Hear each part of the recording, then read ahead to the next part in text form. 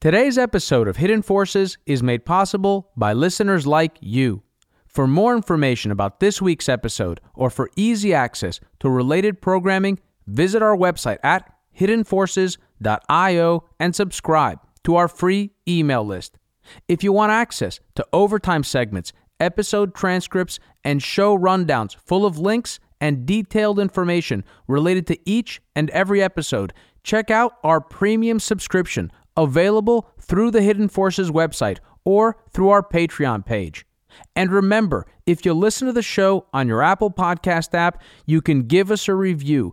Each review helps more people find the show and join our amazing community. And with that, please enjoy this week's episode. What's up, everybody? I'm Dimitri Kofinas, and you're listening to Hidden Forces, where each week I speak with experts in the fields of technology, science, finance, and culture to help you gain the tools to better navigate an increasingly complex world so that you're less surprised by tomorrow and better able to predict what happens next. My guest this week is David Rosenberg, Chief Economist and Strategist for Gluskin Sheff, a wealth management firm based out of Toronto, Canada. David and I recorded this episode only hours after the FOMC concluded its two-day meeting this past Wednesday, where the committee decided to keep the Fed funds rate unchanged, but strongly signaled a willingness to begin easing, possibly as soon as next month. It is David's conviction that the Federal Reserve has over-tightened monetary policy during this cycle, possibly by as much as 100 basis points, 4 rate hikes, and that Jay Powell and the Board of Governors of the Fed are worried that they may have precipitated the bursting of another bubble, only this time it isn't in housing or consumer credit, but rather in the corporate bond market, where multinational corporations have feasted on the issuance of trillions of dollars of new debt used to finance mergers, acquisitions, and share buybacks, all while simultaneously cutting back on the type of capital investment needed to service their debts and grow their businesses. The last 10 years have been a great time for stocks, fueled by a bonanza of free money coupled with an implicit guarantee by the Fed that it would support asset prices at all costs.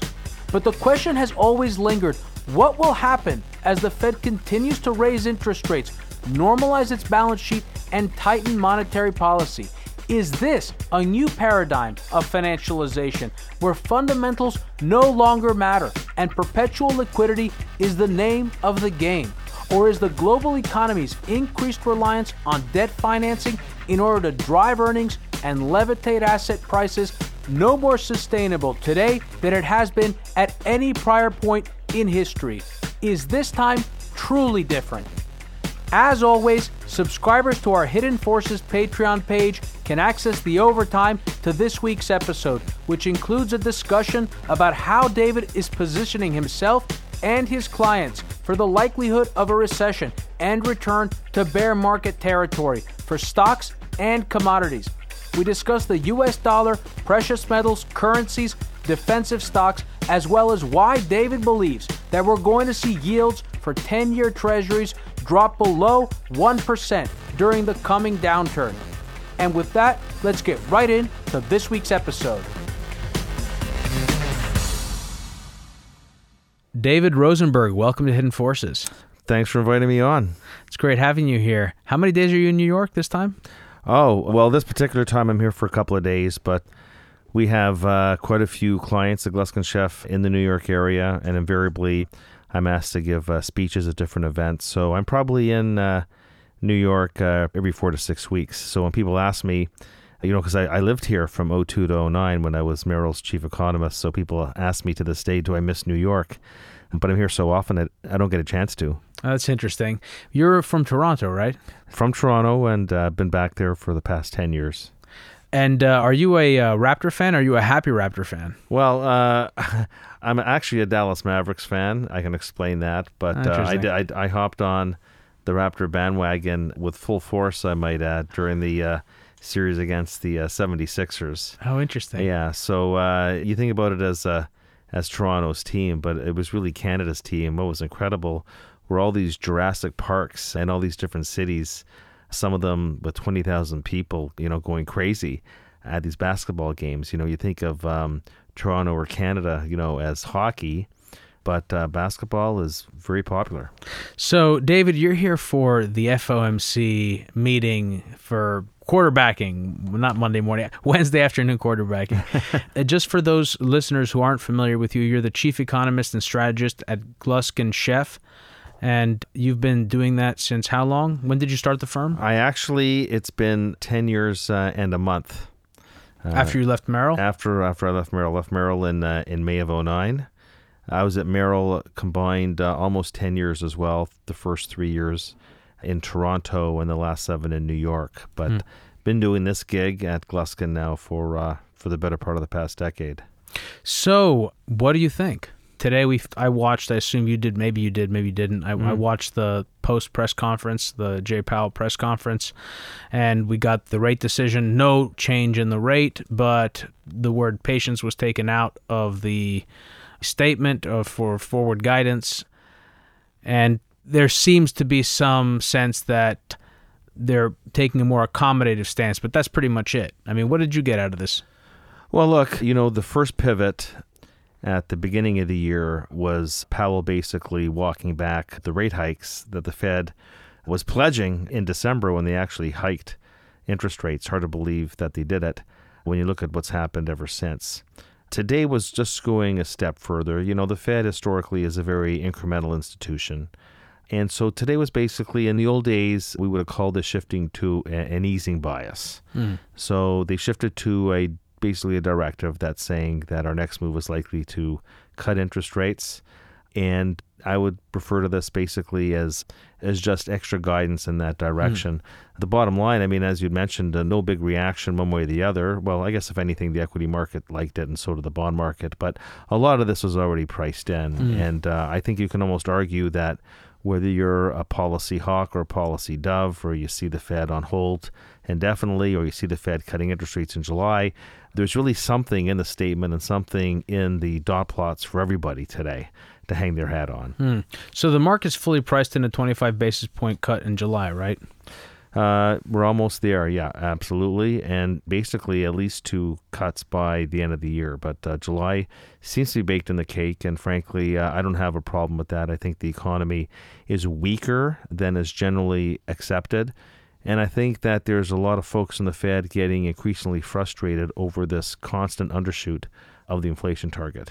And that's their cover to cut interest rates. I would actually just say that, based on my analysis, the Fed has over-tightened the cycle by 3 to 4 hikes. So I would actually say they got to walk back 3 or 4 of these moves just to get back to neutral. I think the Fed is actually on the restrictive side. One of the areas I would have to admit I agree with President Trump on. I might handle the communication a little differently. But on the Fed's restrictiveness, you see, I don't think the Fed is at neutral. I think the Fed is actually quite tight. So you're thinking 75 to 100 basis points at least, and that they should have already been cutting by now. Well, 100%. I would say actually there's 2 scenarios here. And if you look historically, here's what happens. Even in a soft landing, or the economy slows, the Fed cuts rates as an insurance move, and it's successful in forestalling a recession. The Fed never goes once or twice. The Fed goes 3 times in a soft landing scenario. If this becomes a recession, which is my forecast, historically the Fed cuts the funds rate almost 500 basis points. So you could see that if this is something more than just a soft landing, if this is something more than just, market trade turbulence, concerns or tariffs, but something that's classically late cycle, inverted yield curve, following a Fed tightening cycle. If there's something more to this than just trade and we morph into a recession, then the funds rate is going back to 0, and I would hazard to say back to 0 in a pretty big hurry. Do you think that we're already in recession? I think it's a pretty close call. I know that people will say, well, how can that be? We had a real GDP of 3% in the first quarter. Atlanta Fed's taken their number to 2% in the second quarter. Of course, we just had those decent retail sales numbers. People would be surprised to know that the recession call does not come down to GDP. GDP, more often than not, tends to decline during a recession, but the final arbiters of the recession call or the expansion call is the National Bureau of Economic Research, and I say this with a tip of the hat to Martin Feldstein, who headed that organization for many years, who passed away last week. But there's 4 basic tenets to the cycle. And guess what? GDP is not one of them. People seem to think that back-to-back quarters of negative GDP defines a recession. Actually, not true. That's a Wall Street colloquial. You'll find plenty of recessions where there are not back-to-back quarters of negative GDP. It just so happens that GDP is soft, but it doesn't even have to decline. If you go back to 2001, where we actually had a recession from March to November of that year, you'd say, where was the recession looking at GDP? 4 basic tenets: real business sales, that's manufacturing and trade, industrial production, employment, and real personal income, excluding government transfers. And 3 of those 4, employment, I'm talking about the household survey, which is more accurate than the payroll survey at turning points in the economy in both directions. Household employment peaked in December. Nobody seems to talk about the fact that it's down roughly 200,000 year to date, all in full-time jobs. That doesn't seem to get a lot of play. And in fact, I was surprised that in the press statement, the Fed actually talked about the strong labor market. Yeah. It's not all about a 3.6% unemployment rate. There's been almost 200,000 household jobs lost this year. Again, I don't see many economists talking about that particular metric. Industrial production peaked in December. That's down at over a 2% annual rate so far this year. We're on the precipice of probably seeing, for the first time in 3 years, a sub-50 ISM reading, but industrial production is already in a recession. Thirdly, we have real organic personal income. That peaked in December. It's actually down at a 1.5% annual rate so far this year. The only thing that's really hanging on is real sales. And, of course, the retail sales number, gave that boost last month. But I would say that the sort of recession I'm defining here is a capital spending-led recession. It's not about the consumer this time. That was the last war. It's not about housing, which has already been in a 5-quarter recession.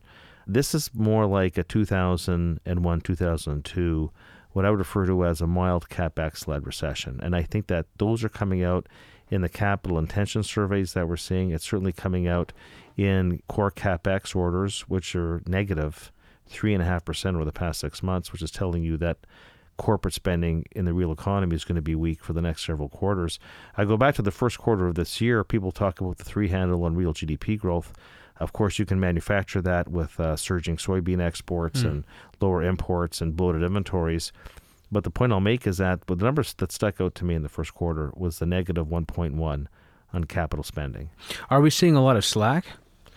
Well, excess capacity? Well, not in the labor market. We've hit the wall on the labor market. Industrial, absolutely. You can see it in the declining CAPU rate. Right. I mean, it might have ticked up last month with the industrial production number, but the CAPU rate has been declining, and that is reinforcing a view of slack in the industrial sector. And, of course, alongside that, decelerating pricing power, which is coming through in the profit numbers, which have been steadily revised this year, Q1, Q2, Q3. You mentioned Chairman Powell's point about there being a tight labor market. He said that in the context of consumer spending coming back in the second quarter. And that was part of a larger point he made that he said is a complicated picture, that some of these indicators like consumer spending and a tight labor market suggest that the economy is doing well, but then manufacturing, investment, and trade have been weaker. And you're focusing more on that, on the second half of that, and mainly, though, investment. Well, look. And what role does the trade, whatever you want to call it, trade war, trade spat, trade whatever, play in all of this? It's an added complication, but I was calling for this long before, the trade skirmish became a trade battle. Look, we've had 10 recessions in the post-World War II experience. And so the business cycle is the business cycle at the end, and then they begin. And the reality is that no 2 recessions are ever quite the same. So, in the last cycle, I frankly wasn't looking at capital goods spending surveys. I was not looking at core CapEx orders numbers. I was not looking at business sentiment numbers, because that's not where the bubble was. That wasn't the root cause of the angst that was going to cause the economy to tip over. The stuff I would be looking at in the last cycle would have been more consumer-oriented, housing-oriented, the stresses in the mortgage market, house prices, so on and so forth.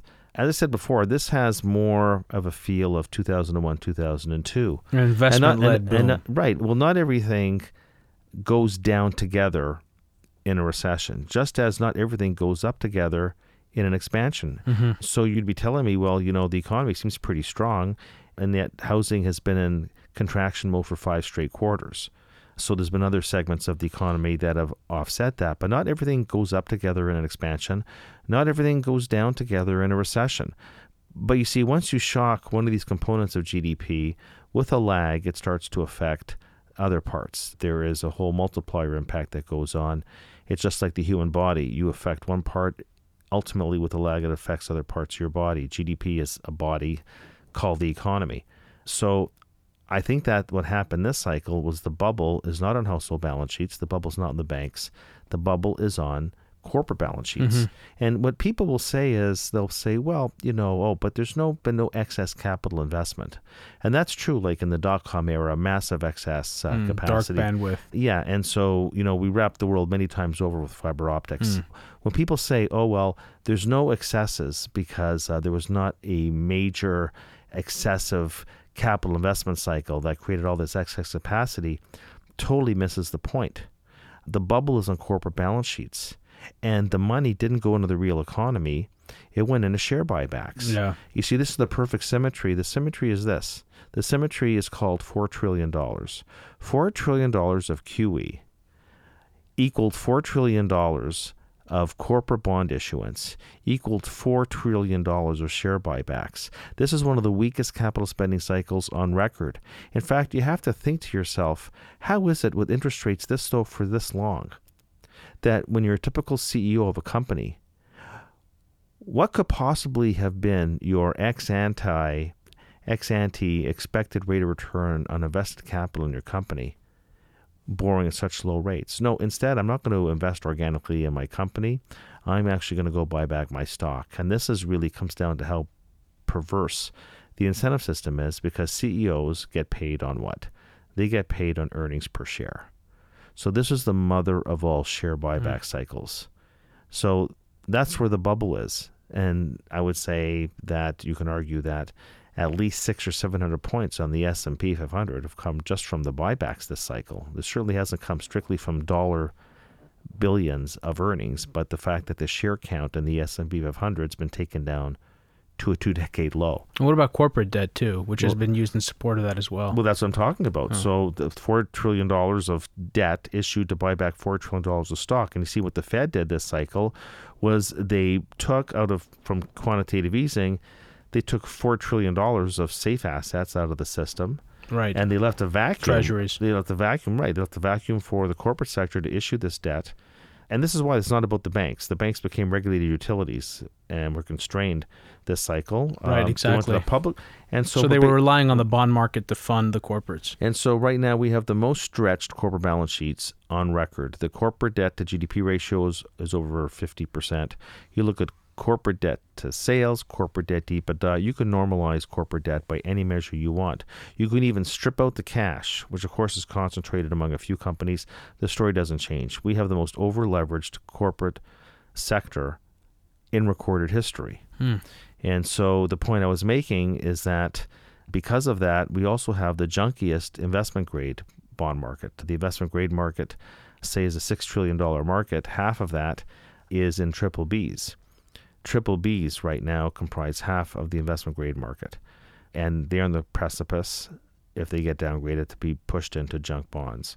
What's very interesting is that a third of this triple B slice already has a debt to EBITDA ratio that is higher than it is in the entire high yield universe. So they already have a junk balance sheet, but they're not rated as junk yet. So you come out of a Fed tightening cycle. And that's a direct consequence of the search for yield. Yeah, it's a direct consequence from the search for yield on the part of investors because they soaked up this debt. But then again, this is a liability on corporate balance sheets. This is going to be the year where they're going to have to meet their debt servicing schedule. This is the first year of 5 years where we have a tsunami of maturities. You know, 3/4 of the corporate market rolls over in the next 5 years, starting this year. So this is where the rubber meets the road. So you're either going to stay current on your interest payments, or you're going to default or get downgraded coming out of a Fed tightening cycle. And this was a very pernicious one, by the way. The Fed hasn't even done anything yet except just talk. But when you count in quantitative tightening and then you count in the 9 rate hikes, it's as if the Fed tightened policy by about 375 basis points this cycle. That's very significant. Taking into account the quantitative tightening. Taking into account the balance sheet. That's the balance sheet. de facto equivalent tightening. More often than not, with a lag, and those lags can be anywhere from 12 to 36 months. I tend to find, I speak to people that, everybody lives in the here and now. They can't see the tip of their nose. And if the recession is not staring you in the face, then it's not going to happen. And I remember that, back in 1989, 89, the Fed tightened. People thought, we're going to extend the cycle. Recession's 1990. Because they lag. Because of the lags. The lags are between 12 and 36 months. People tend to forget about that. People thought we were going to be just fine. The Fed tightened in 99 and 2000. Well, next thing you know, March of 01, we're in a recession. The Fed tightened 04, 05, into 06. And nobody sees a recession that starts in the end of 07. So, and the thing is, when you come off these dramatic easing cycles, and remember, we had 7 years of free money in this country, you're invariably going to get the bubble. And as Woodward and Bernstein were told by Deep Throat to follow the money, after these prolonged easing cycles, we have to follow the bubble. The bubble this time is not in the mortgage market. The bubble this time is not in the housing market. The bubble this time is not in the banks. It's in the non-banks. It's on non-financial corporate balance sheets. And that's where the bubble is. The fact that it didn't go into capital investment, to me, is immaterial. It went into stock buybacks. It's very interesting. And you can only imagine what happens if that train starts to move the other direction. Now, I said before, there's no get-out-of-jail-free card after an extended Fed tightening cycle, especially one that was as pernicious as what we came off of, and now it's finished.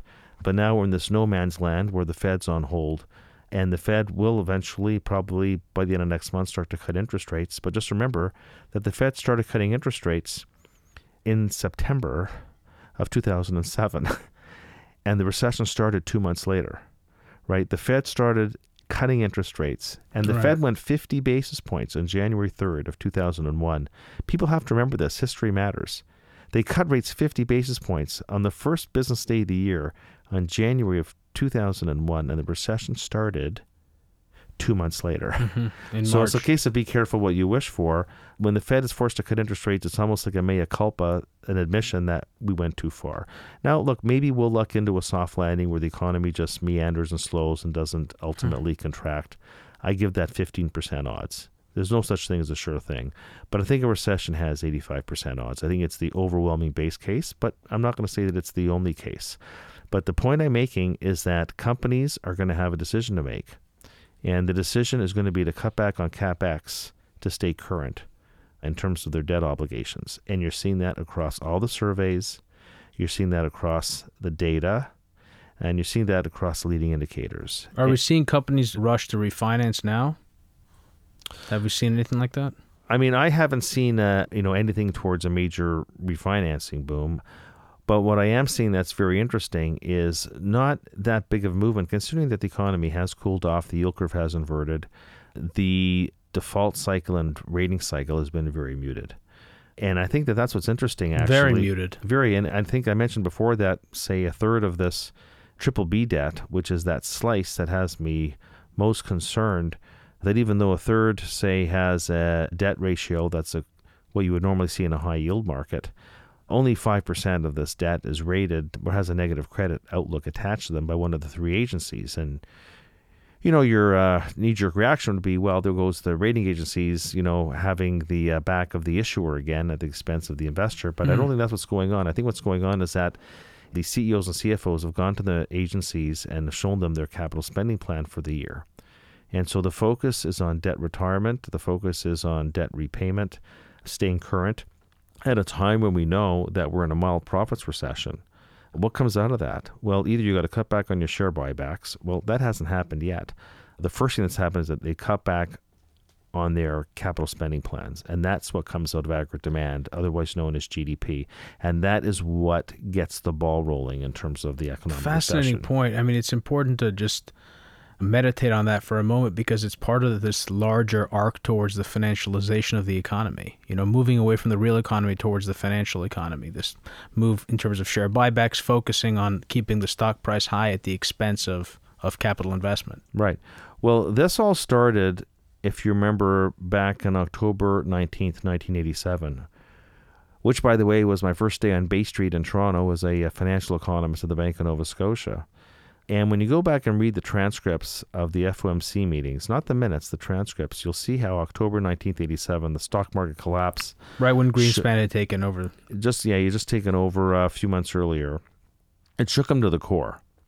And that's when the term Greenspan put, was first used in the financial market vernacular. And so usually, you had central banks moving rates around more premised on economic data than on the markets.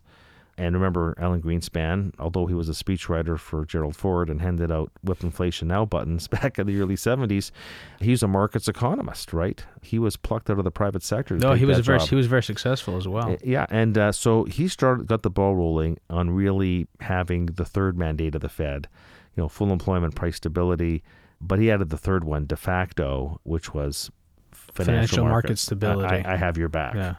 So what happened is that the market plunges, and Greenspan doesn't cut rates just once or twice. He cuts rates well into 1988 until it's evident that the stock market collapse didn't do anything to the economy. It was a great holiday shopping season at Christmas time. The economy just kept on ripping.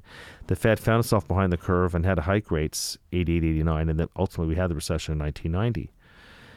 Now, we had a similar situation in the next cycle. In that cycle, in the late 80s, of course, the financial, or shall we say the asset cycle that took place, the asset and debt cycle, was in commercial real estate. We had the LBO craze in the late 1980s, LBOs, the proliferation of high-yield bonds, and, of course, it was the commercial real estate bubble. That was the bubble. That was the asset and debt cycle. So you're right. We moved away 3 decades ago from the classic business inventory cycle towards cycles that were based on asset prices. And then we moved to 10 years later to the dot-coms, and we had that asset cycle. And these asset cycles, when they pop, creates a recession. And then what we know is that you don't get a V-shaped recovery. You get an elongated L-shaped recovery. It takes years to actually get into a sustainable expansion long after the official recession actually ends. It used to be, if you go back to the 50s, 60s, 70s, 80s, you had V-shaped recoveries. Low interest rates worked right away. It doesn't happen that way anymore because these are asset cycles. So we had the savings and loan and commercial real estate back in the late 80s. We had the dot-coms in the early 2000s. And then, of course, we saw what happened in the last cycle. This is the fourth. There's diminishing returns. This is the fourth super debt-induced asset cycle. This, of course, was now back to the equity market and all the debt that was issued to buy back stock. Clearly unsustainable, in my opinion. But we know how these asset and debt cycles end. And so this is just a different one. We're not fighting the last war. This is not about savings and loans. It's not about commercial banks. It's not even about investment banks. But it could be about mutual funds. It could be ETFs. Could be insurance companies, whoever, pension funds, whoever basically is owning a lot of these corporate bonds with very low covenant quality at very tight interest rate spreads, not reflecting the underlying default and ratings risk in these securities. What are we talking about here in terms of contagion, do you think? Because we had a ton of contagion in 2008, and that was a very different, as you said, that was a consumer-led credit bubble. Well, I would say this much. My big concern is this triple B tranche. If it was just we had a cycle where a whole bunch of credit got downgraded from AA to single A or AAA to AA, I wouldn't be nearly as concerned. But what it means when you have half the investment grade market triple B, there's no maneuvering room. Your next downgrade is into a different asset class, which is called non-investment grade. And institutions that have quality mandates can't own this paper anymore. And so it's the law of large numbers, because you're not talking about even a couple of $100 billion. I mean, you're talking about trillions of dollars that could be, put it this way, you're talking about $1 trillion in that triple B space. The whole high yield market is $1 trillion. The high yield market itself could not possibly absorb what could happen if a large proportion of these triple Bs end up rolling over into high yield. So the risk is that the high yield market gets overpopulated and spreads widen out dramatically as a result. Keeping in mind that on average historically, you get downgraded from triple B minus into junk. Within 5 weeks, your paper is valued 10% less than the day before the downgrade. So that leads to a widening in credit spreads, filters back into the equity market.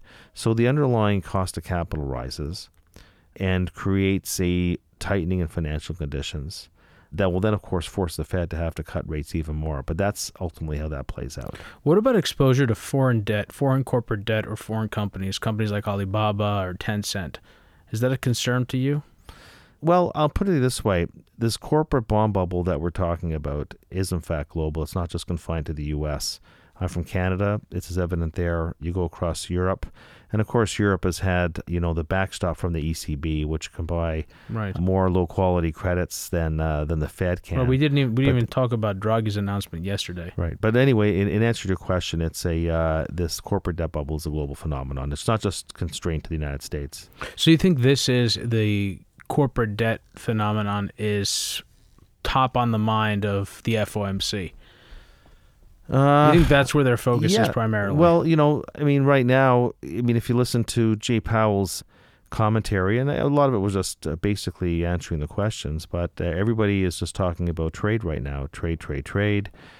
G20, what will Xi and Trump end up meeting about? What will they tweet? Will there be a kumbaya moment? Will there be a beautiful remark and a tweet? Who knows? That's. But I would say that if you read seems unlikely. But if you read the minutes and you read a lot of the speeches on the economy and on the markets, you'll see that hardly a speech goes by where these FOMC officials don't talk about the excesses in the corporate credit market, and they've been rather vocal about it too.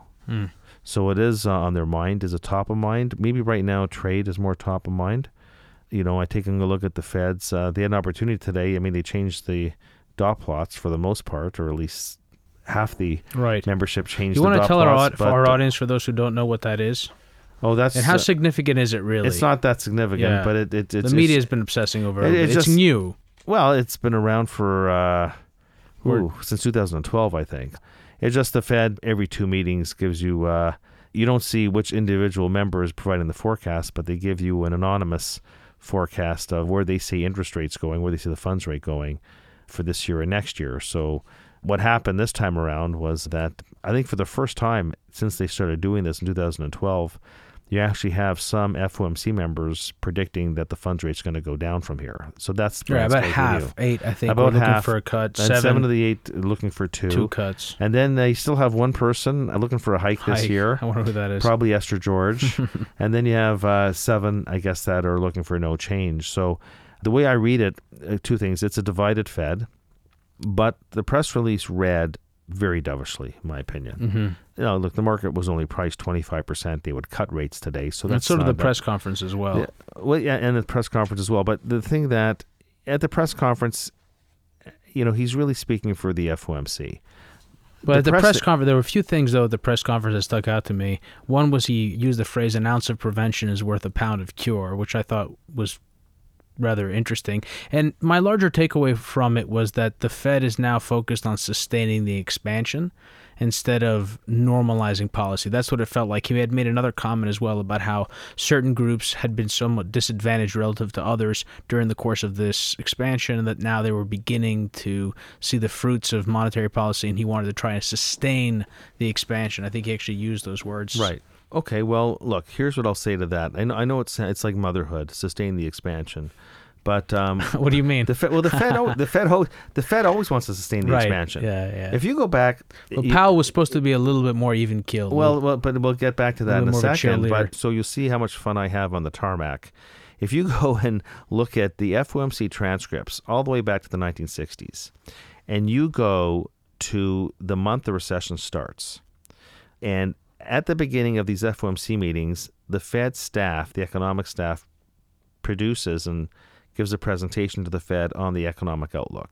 And do you know, on the month the recession starts, these Fed staffers have never once called the recession. I'm not talking about 6 months earlier, a year earlier, on the month that it starts. So the view that they want to sustain the expansion, they always want to sustain the expansion.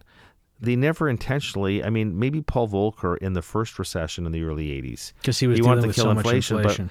But the Fed does not want to create recessions, but they just happen to be part of the business cycle. But they don't do it intentionally. But you got to go back. I mean, Powell raised rates 9 times. And even as we sit here today, we can talk about, how dovish he sounded and pivot number 2 and all the rest of it. But they're still draining their balance sheet. He was asked today actually about that. He's still, $35 billion a month to September. So it's funny that we're talking about, the Fed's so dovish, and yet they're still doing QT, although they're tapering the QT, they're still doing quantitative tightening. It's a little bit of, it's called cognitive dissonance. What are they doing in terms of interest on excess reserves? Well, they didn't make any fresh announcement about that today as far as I saw. There's been no change in that since the crisis? Or minimal? Just, minimal changes. So I don't think that's a major part of policy. I just wonder if they might use that to try to offset some of the contraction of the balance sheet elsewhere. Well, there's something to be said, I suppose, towards making it more, incentivizing the banks to free up the reserves to. Because the one thing we do know, that's a fair point that you make, because that could be a policy tool, because we know from the latest Fed Senior Loan Officer Survey that the commercial banks have been tightening up on credit right across the board. So this can incentivize them. And you're seeing it actually in the data. I mean, commercial bank lending growth has really dried up, especially for commercial industrial loans.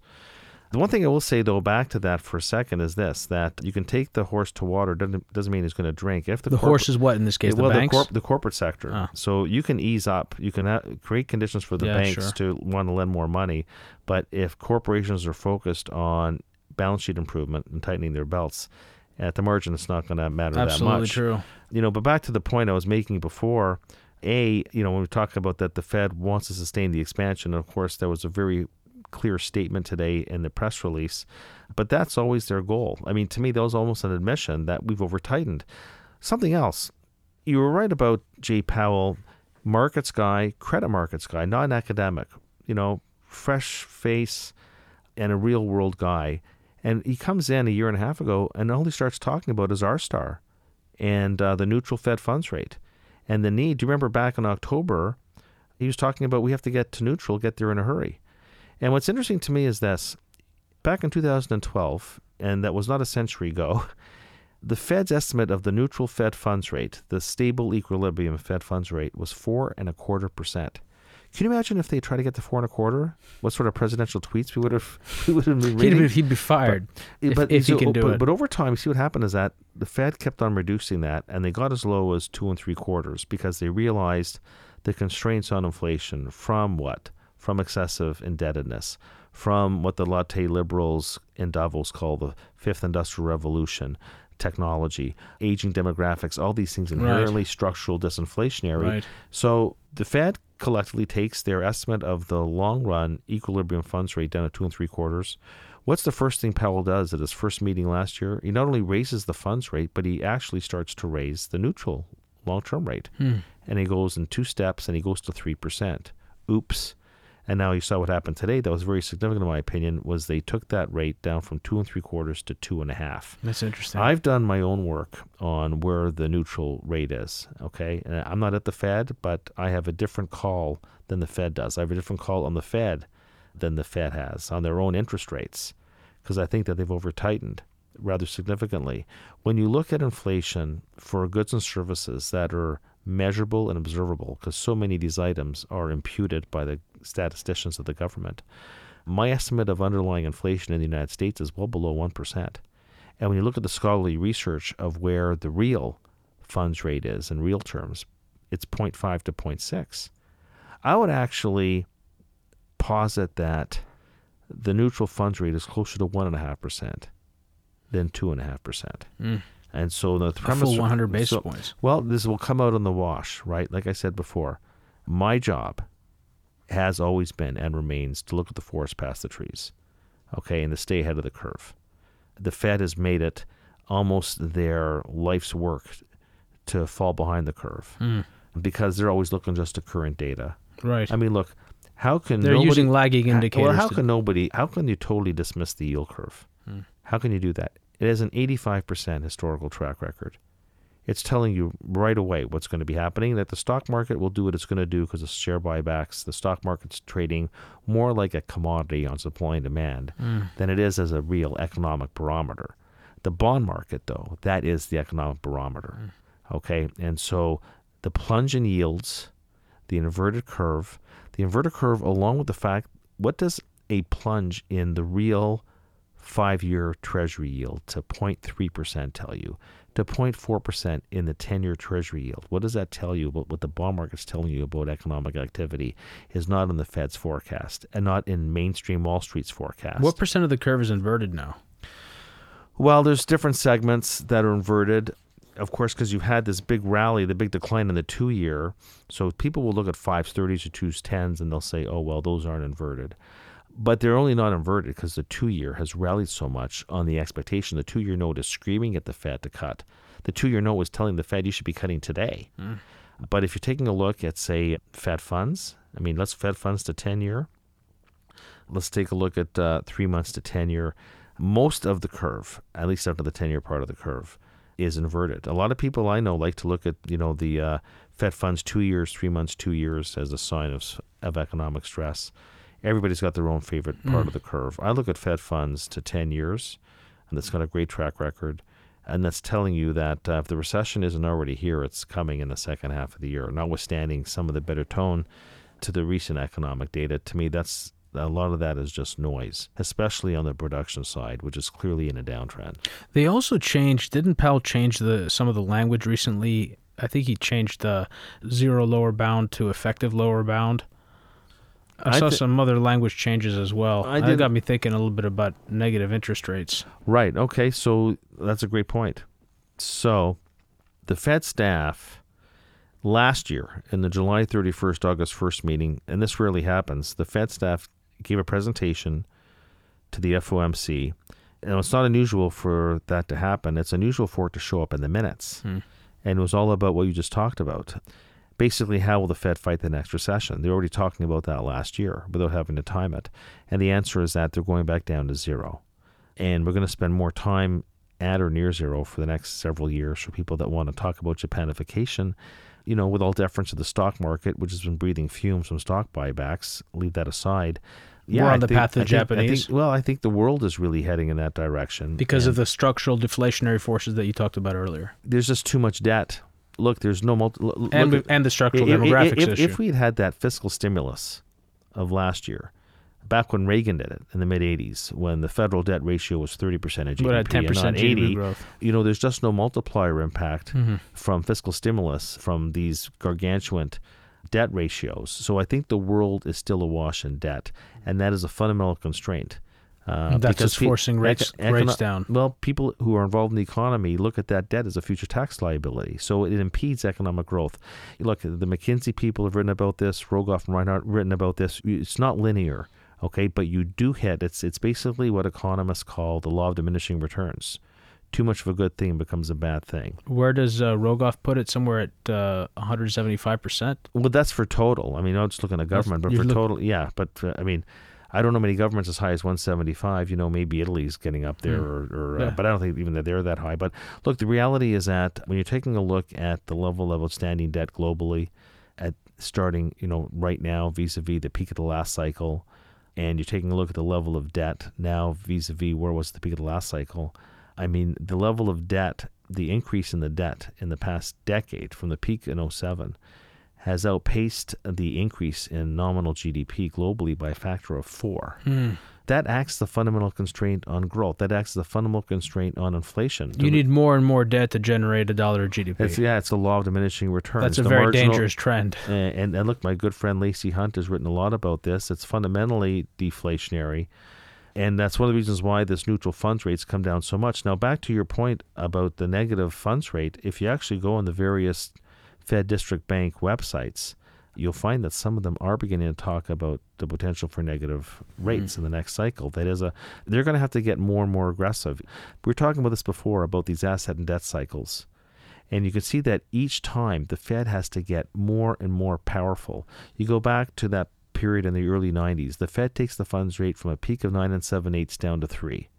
In the next cycle, to fight the dot-com, they go from 6.5% down to 1. Then in the last cycle, they went from 5.25 down to 0. You see, look at the symmetry here: 9 7/8 to 3, 6.5% to 1. Yeah, and then I've seen those. to 0. I've seen those. And actually, with QT, with QE, this synthetic negative rate, it went to negative 5%. You see how more aggressive they have to get with these debt and asset cycles. Yeah. And the Fed normally cuts the funds rate 500 basis points to fight a recession.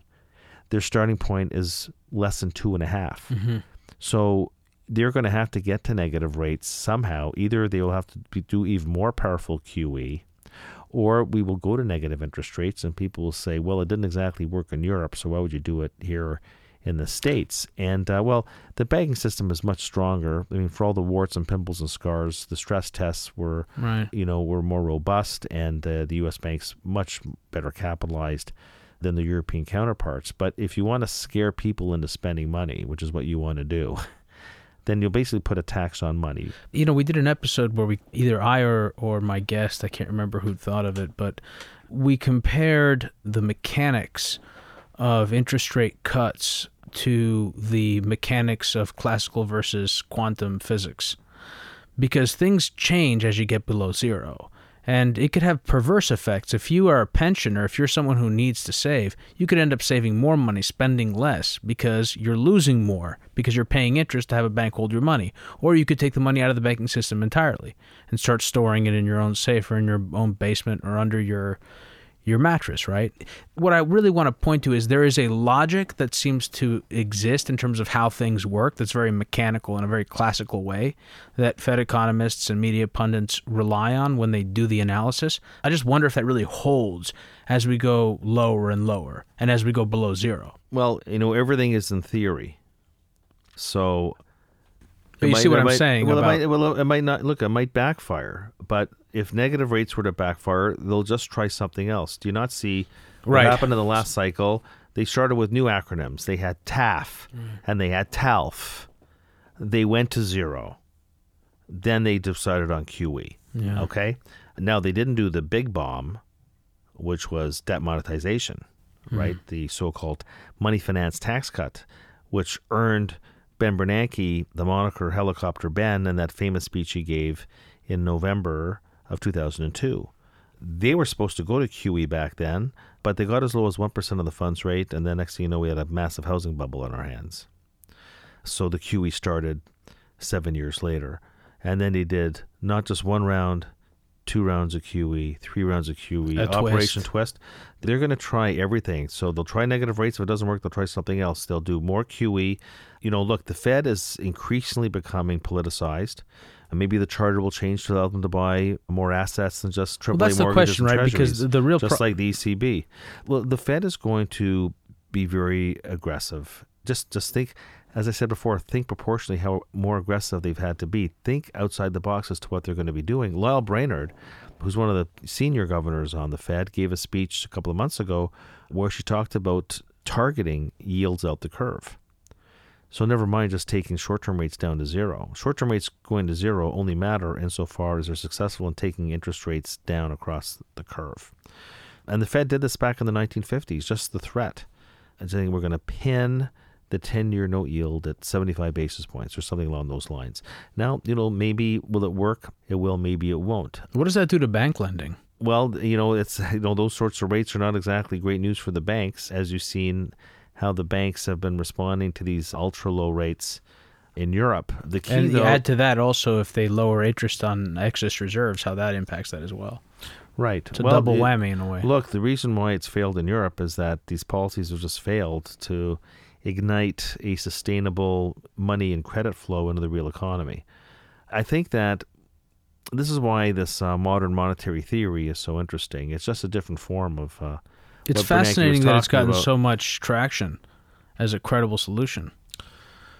Well, I can see it happening. I don't believe in fairy tales, and I don't believe in the tooth fairy. I believe in the business cycle. And I think this one is coming to an end very quickly, in my opinion.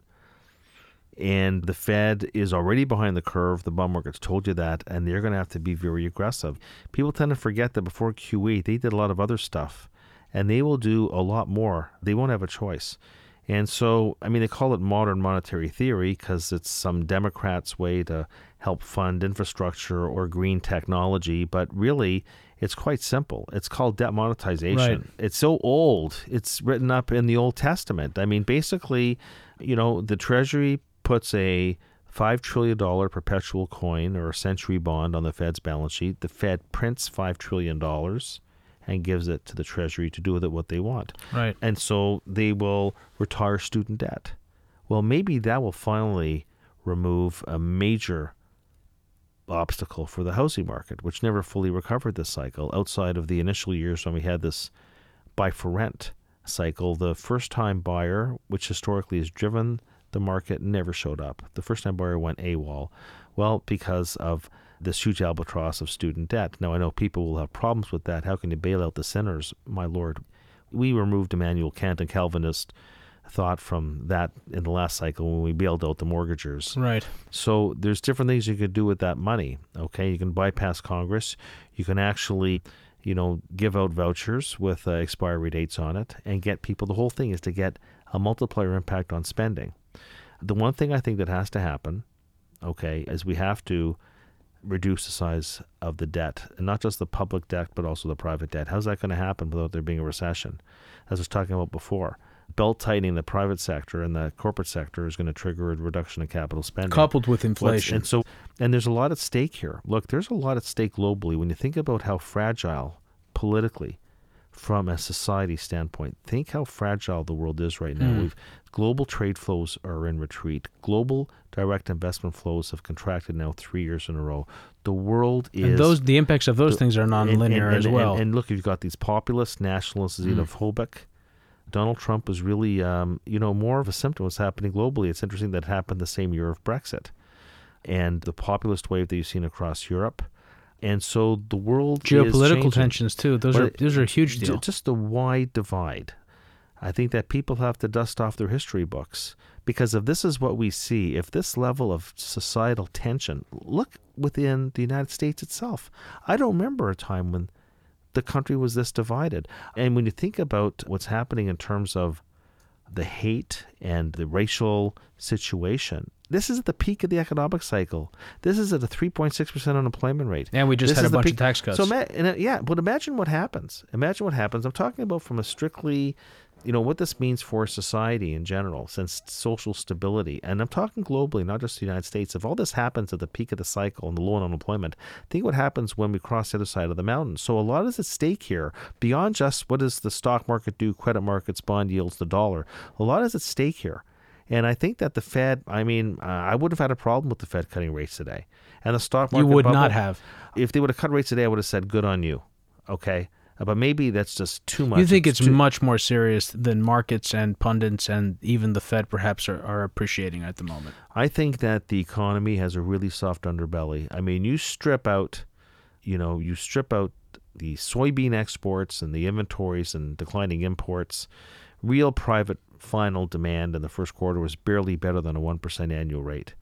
And so if Atlanta Fed is right, maybe we're close to 2% because the consumer hung in really well. But housing is in a recession. Commercial construction is in a recession.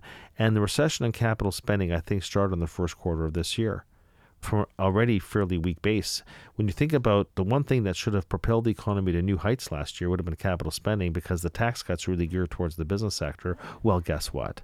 They got diverted to stock buybacks. That's been a huge story. David, I want you to stick around. I want to do an overtime with you. For our regular listeners, you know the drill. For new listeners, you head over to hiddenforces.io/subscribe or straight to patreon.com/hiddenforces, and you can find out about our overtime subscription as well as access to our transcripts and rundowns. David, for people who aren't familiar with your work, how can they follow you on Twitter, and also how can they get your different newsletters, your monthly newsletters, your espressos and your breakfasts? Well, I've been writing a daily since 1998, and it's called Breakfast with Dave. I actually do two early in the morning. One's called Espresso with Dave, and that's a waker-upper, and then there's Breakfast with Dave. And, feel free to Google it. It'll flash up right away if you ever just Google Breakfast with Dave. What you can do is you can email me, and the email is drosenberg@gluskinchef.com. So it's DROSENBERG at GLUSKINSHEFF.com. I know that's a mouthful. Or call me directly at 416-681-8919, and I'd be happy to at least start you off with a complimentary publication. And I'll have a link to David's website in the summary of this podcast. Thank you so much, David, and let's switch over to the overtime. Terrific. And that was my episode with David Rosenberg.